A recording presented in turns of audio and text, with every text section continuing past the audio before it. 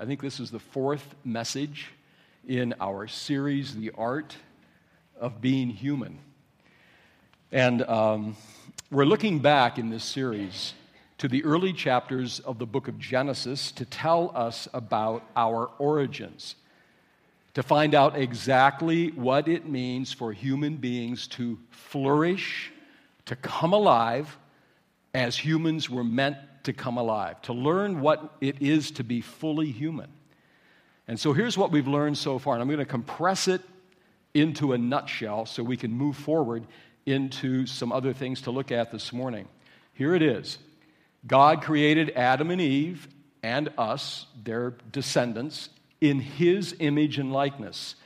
And He gave us a mission with two major parts to it. Number one, fill the earth. That means populate the earth with generations of human beings. The second thing, go out and subdue the earth, subdue the planet. What that means is develop it. Draw from all the raw materials and resources that God placed in this wonderful planet of ours.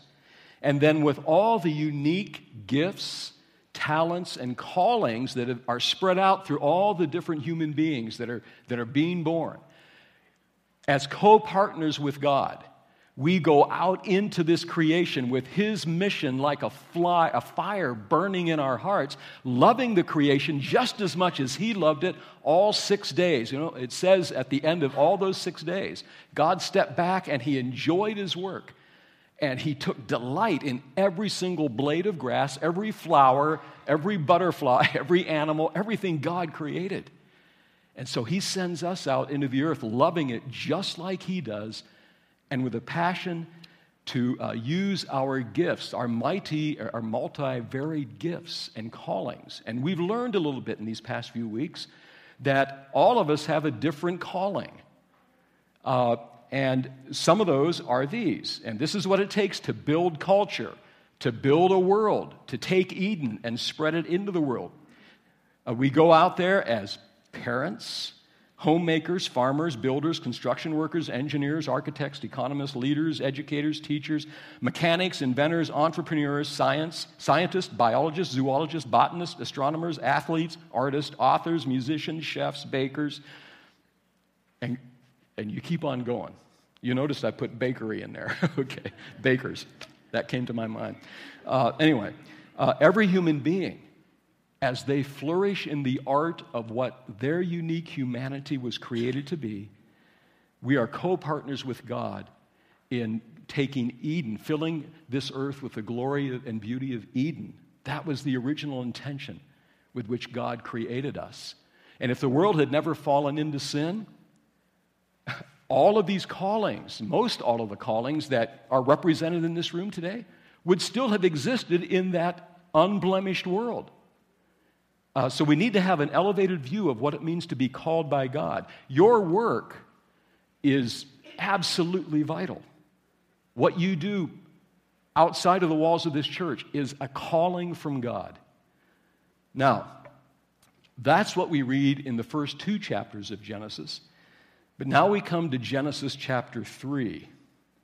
In fairy tales like Jungle Book, and I suppose many of you have seen Jungle Book. It's a great movie.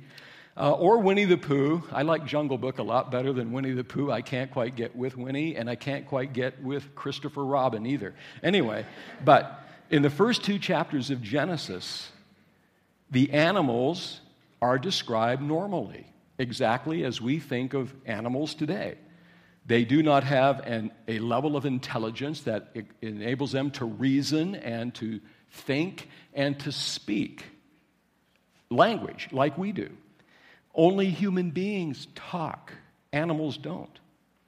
But when we get to chapter 3 of Genesis, there is something very unusual and unexpected that's introduced into the narrative. And I'm sure this had to be really surprising to Adam and Eve too. Because, Adam had named all the animals because God had given him authority. He had rule over the creatures of the earth.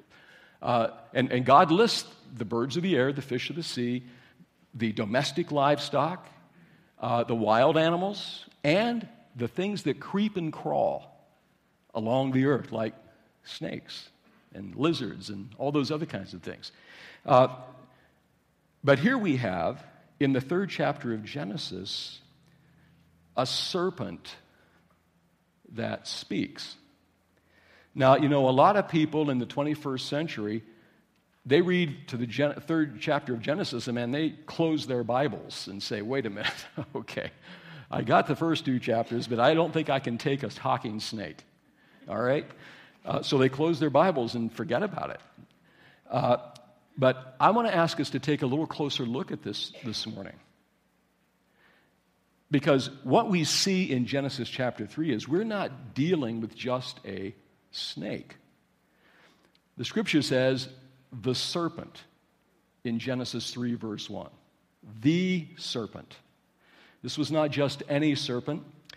God had created a lot of reptiles, varieties of kinds of snakes, and they were just like all the other non-talking creatures described in those first 6 days. But this serpent had personality, intelligence, communication ability. It had an awareness of God and of what God had told Adam and Eve. And the scripture says this serpent was crafty, deceitful, lying. And this serpent also had an evil intention and strategy. The serpent was anti-God. He was angry with God. His intent was to belittle God and shrink him down and to question God's motives and character. Now, the scriptures go on outside of Genesis to identify the serpent as Satan, who had once been a great, mighty, beautiful creature of God, a high angel of the highest order, who had at some point in the past turned away from God. Revelation chapter 12:9 refers to the serpent. It says it this way: that ancient serpent called the devil or Satan, deceiving the whole world. And then Jesus, no one less of less credibility and stature than Jesus Christ himself, referred to the devil and called him a liar from the very beginning. Now, then that's the serpent. But why did Satan use his considerable power as an invisible spiritual being to enter into one of the creatures to speak through that creature? Why didn't Satan take a more direct approach to Adam and Eve and just appear to them in some sort of angelic form or speak to them in some sort of a direct audible voice? Why didn't he do that? Well, I think there's a couple thoughts here. Number one, the serpent was a lowly creature that had already been placed under human authority. They were under the authority of Adam and Eve. If Satan had come in some sort of fantastic supernatural appearance to Eve, it might have threatened her, it might have spooked her, scared her away. But if Satan approached her as one of the lowly creatures that were already under their authority, then there would have been no alarm here. And she wasn't spooked. She had a different emotion. She had a lot of curiosity. We've seen a lot of snakes around. We've seen a lot of serpents, but I've not seen one yet that spoke.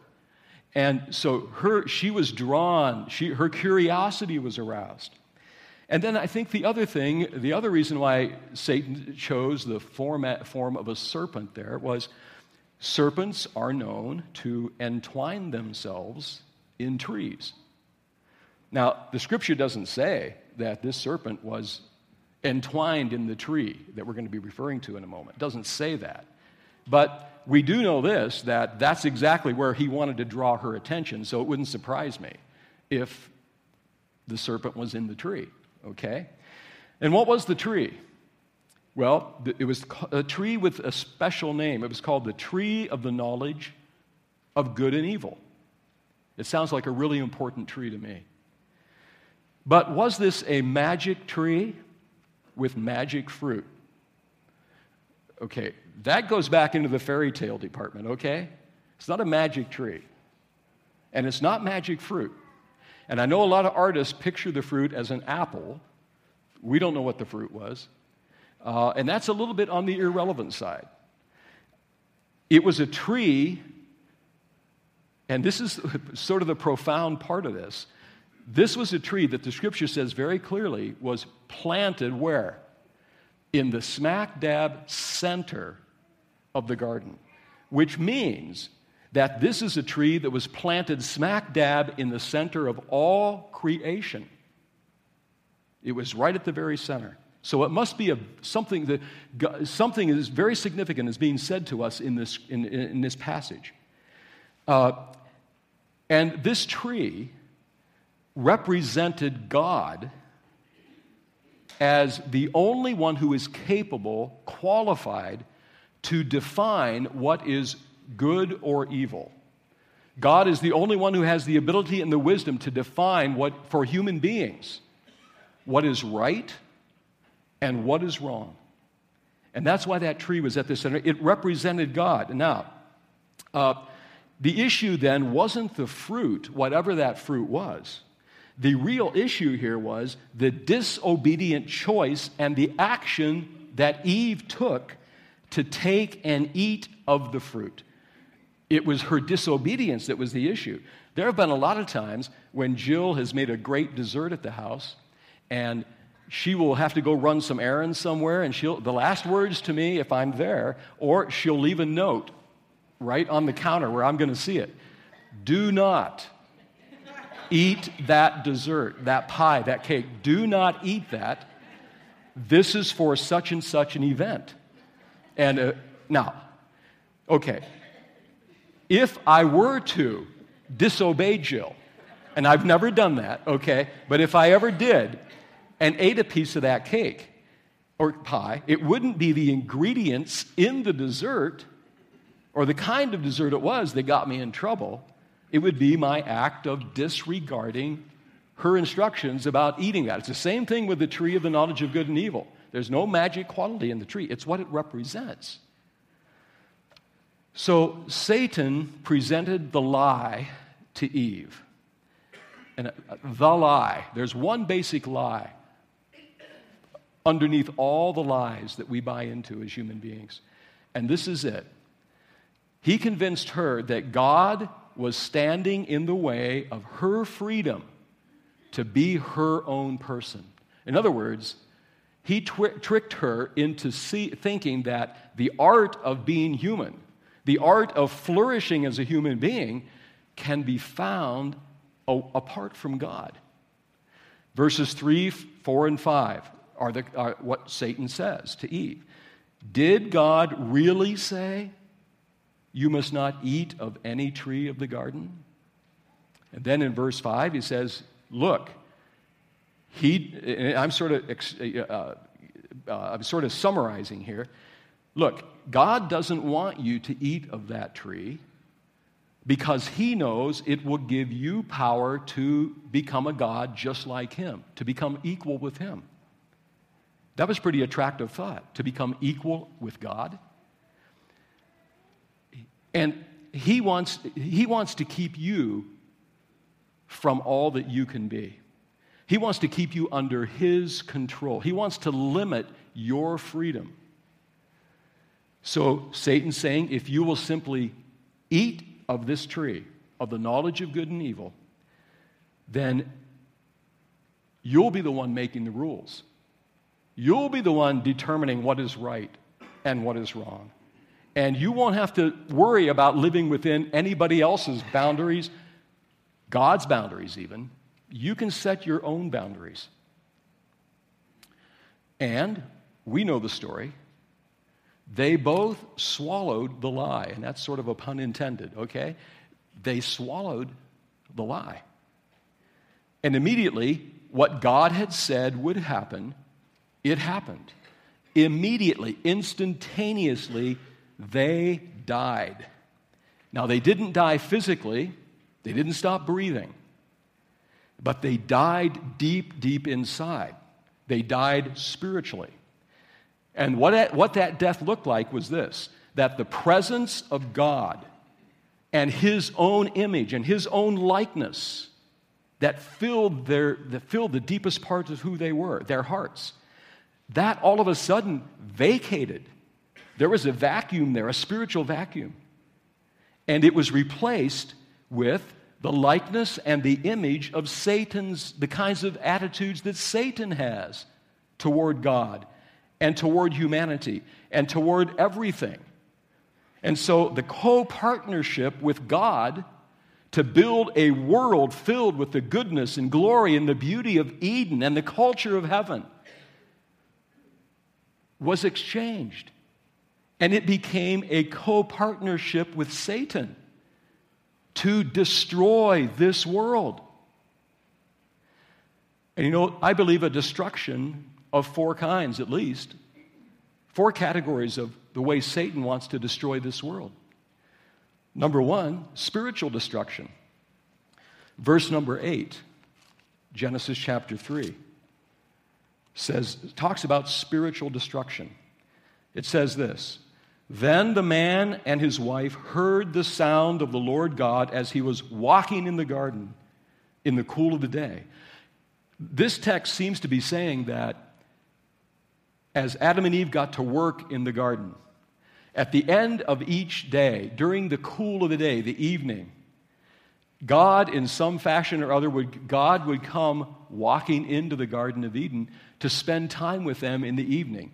And probably what they were going to be doing is, one of the things they'd be saying is, man, this was a great day. This was a good day. And they would be enjoying conversation and communication with God. And God was just as real to them as I can see you this morning. That's how real the presence of God was with our first parents. Every evening they spent with him. And they probably they couldn't wait for that time with God. But here it says, this time, after they ate of the fruit, it says that when they heard the sound of the Lord God walking in the garden, it says they hid from the Lord God among the trees of the garden. They went out and hid. So, that's a huge fundamental change there. That's spiritual destruction. Instead of running to God, as they had always done before, now they ran away from God. And Romans chapter 5, verse 12, the Apostle Paul says that the same spiritual death that had spread into Adam and Eve, it spread out from Adam to all humanity. And that means you and me. Spiritual death. This desire to run away from God, to resist God, to have a control issue with God, to not want God. We sang a few moments ago, I surrender all. Well, that is the last thing that Satan would ever desire of any human being, to surrender to God. It's the opposite of what he desires, to keep running away from God. So that's spiritual destruction that's come into human hearts. Now, there's also self-destruction. Spiritual destruction leads to self-destruction. And as sort of a sad but a real-life illustration of what self-destruction is. This is one form of self-destruction, and it's very common in our world today. And I want you to take a look at a picture of a young man, 23 years old. I think we have that picture on the screen of Devin. This is Devin. I want to read for you a letter that his mom and dad wrote to him. It says, "Dear Devin, I wish I would have known the weight you were carrying, known the boy with the beautiful smile was falling. You were the all-American kid, high school quarterback, prom king, beloved friend and son. You were also addicted to Adderall. I never realized you were addicted to anything but life. You were a leader, had excellent grades and scholarships, and were an ambassador for college. But most importantly, you were loved by all that met you. You would walk in a room and be that guy everybody needed. Whether they just needed to talk or needed a shoulder to cry on, you were him. Or if someone just wanted to kiss or toss the football around, you were the first in line. You were so busy being what everyone else needed that you never asked anyone for help. You thought you could fix everything. After all, what harm could the study drug do? So many college kids take it. Why not you? When you came home from college last year, your mood changed. The boy with the beautiful smile was gone. You were always angry. Your grades dropped. And once a vibrant life was a hollow shell.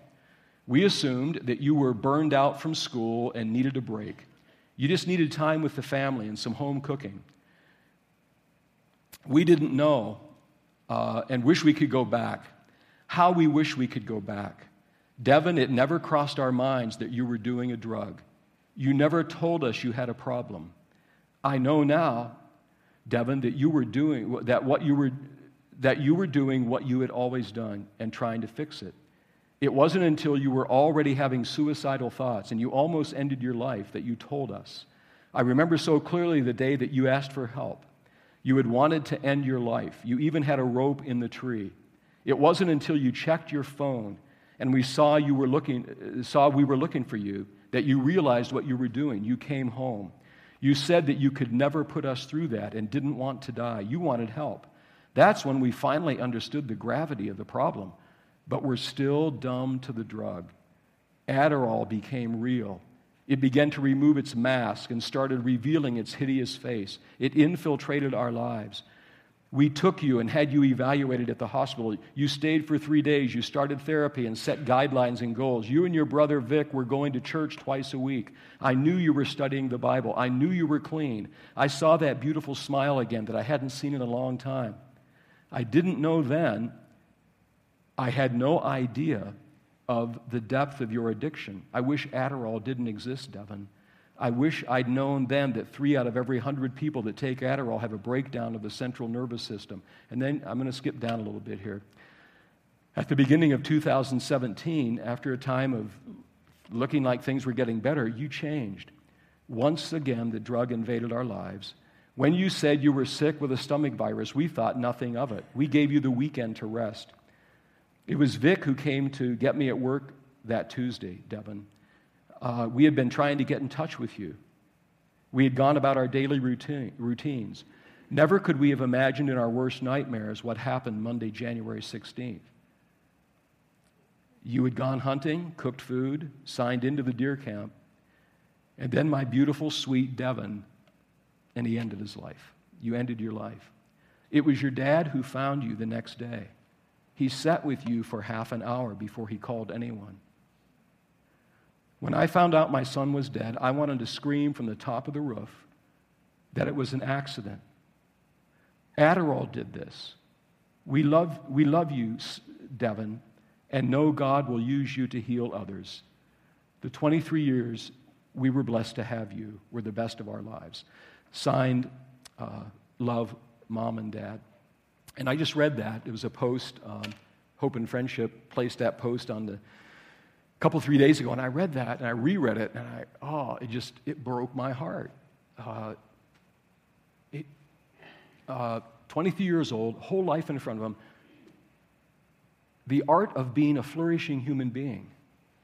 He didn't get to know that. And this is just one example of this being repeated tens of thousands of times. Satan, this was his plan from the beginning, to lead human beings to self-destruction. And drugs is just one way to self-destruct. There's many ways to self-destruct. But that's Satan's plan, and that's the world we live in, isn't it? Now, there's also relational destruction. Adam and Eve's attitudes toward each other immediately changed after they disobeyed God and ate the fruit. Verse number 7 says this. It says, "Then the eyes of both of them were opened, and they realized they were naked. So they sewed fig leaves together and made coverings for themselves." What that's saying is this, that for the very first time in their relationship, they began to feel unsafe in each other's presence, exposed and vulnerable with one another. They began to feel mistrust and suspicion, suspecting the motives the intentions, the thoughts of the other. Now, so they went out of a sense of self-protection to cover their vulnerability, to make themselves feel safer. They went out and made the first clothing ever, I guess, out of fig leaves. Now, the thing is, it says here they knew they were naked. Now, we have to think about that for a second, because before this happened, they weren't blind, okay? They knew, they saw each other before this happened, and they were naked, okay? So what's the change that's being described here? If you go back to chapter 2, verse 22 to 25, we have a description of the first wedding. It says right after God created Eve, that it says, and he brought the woman to the man. To me, that's God officiating at the first wedding. And you know what Adam did as soon as he saw Eve? He broke out into the first ever recorded bit of poetry and song. It burst out of him. She is bone of my bone and flesh of my flesh, and she shall be called woman because she was taken out of the... And then it goes on and says this beautiful thing, a man shall leave his father and mother and cling to his wife, and the two of them shall become one. And that was God's intention for the marriage relationship. Nothing, absolutely no cloud of suspicion or anything like that. Feeling totally safe with each other in relationship. And he not only wanted that for the marriage relationship, he wants that for every human relationship, to feel totally safe with other people. That's what the world would have been. But now, what they had come to realize now, when they ate of the tree of the knowledge of good and evil, what they really experienced was, they didn't become the definers of good and evil, a God. What they learned was the experience of what it is to commit evil and the spiritual vacuum and destruction that comes as a result of that. Abuse, betrayal, shame, all the trouble in human relationships that are represented in this room or have ever been experienced in this room came from that very moment. And then there's a fourth destruction, and I'm going to not say much about this one today. It's environmental destruction. Satan hates everything that God has made, including every single blade of grass, every flower, every animal. He hates your pets. Satan hates your pets. He would destroy them. God loves your pets more than you do because he created them. Of all the people that should be, God created Adam and Eve to be supreme, superior environmentalists. He sure did, just like God is. And that should be a concern. We're going to talk about this in a couple upcoming sermons, but the greatest environmentalists on this planet should be the people of God, who love this planet and every blade of grass on it, just like God loves it and every blade of grass and every flower on it. God loves this planet. He didn't stop loving his planet. He never will. But Satan wants to destroy the whole package, everything.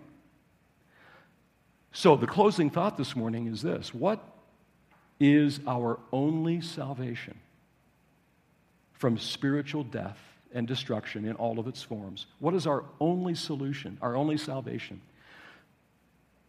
Peter gives us that answer. The Apostle Peter in Acts chapter 4, verse 12, says, "There is no other name under heaven given among mankind by which we can be saved, but the name of Jesus Christ." Jesus came into this messed up, broken world. He identified with our sufferings. He lived a sinless life. He went to the cross, and on that cross, he took all the poison that Satan, the serpent, had injected the human race with. Every ounce of the poison of sin, of Satan's attitudes, and all that stuff.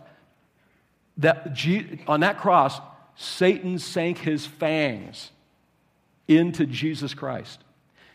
Every ounce of poison went there.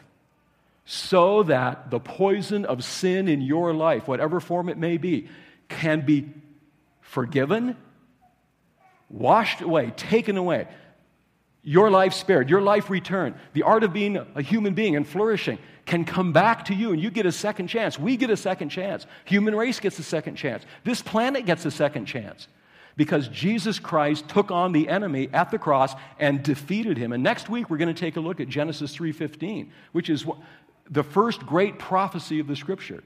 And we're going to see that Satan struck the heel of the Lord like serpents do. They bite you and they sink their poison into you. But what did Jesus do? The prophecy says Jesus turned around and crushed the head of the serpent. On the cross, Jesus defeated the devil. And he did it for you and for me so that if we will come to Christ, if we'll come to Jesus and let Jesus come into our life and forgive us, then the victory that he won on the cross can become your personal victory, not just in eternity, but today, now, if we embrace the Savior. And he can begin to heal our lives from the destruction that has set in, whatever that destruction might be. Now, one of the biggest deceptions of Satan is this. You can bargain your way to salvation and eternal life. You can make a bargain with God.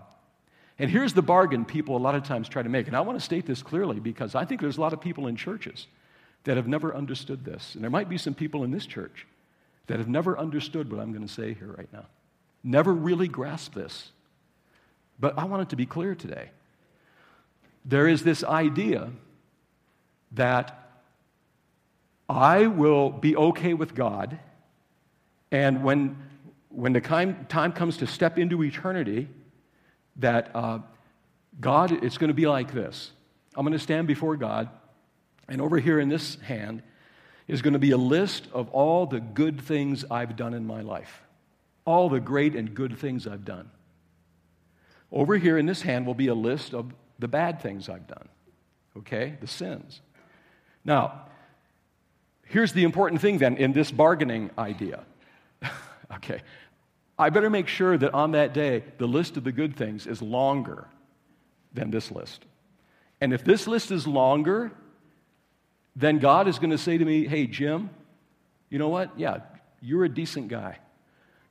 You did a good job. I've weighed you in the scales, and okay, the good outweighs the bad.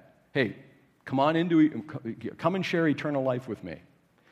Now, there are many, many people that think that is the way we find our salvation with God.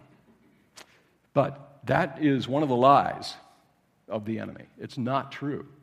And if anyone holds that view and they stand before God someday, they're going to be rudely awakened and very disappointed. That's not it. If that's the way it happens, then we don't even need to think about Jesus Christ. There's no need for Jesus because I can get there on my own. I don't need him.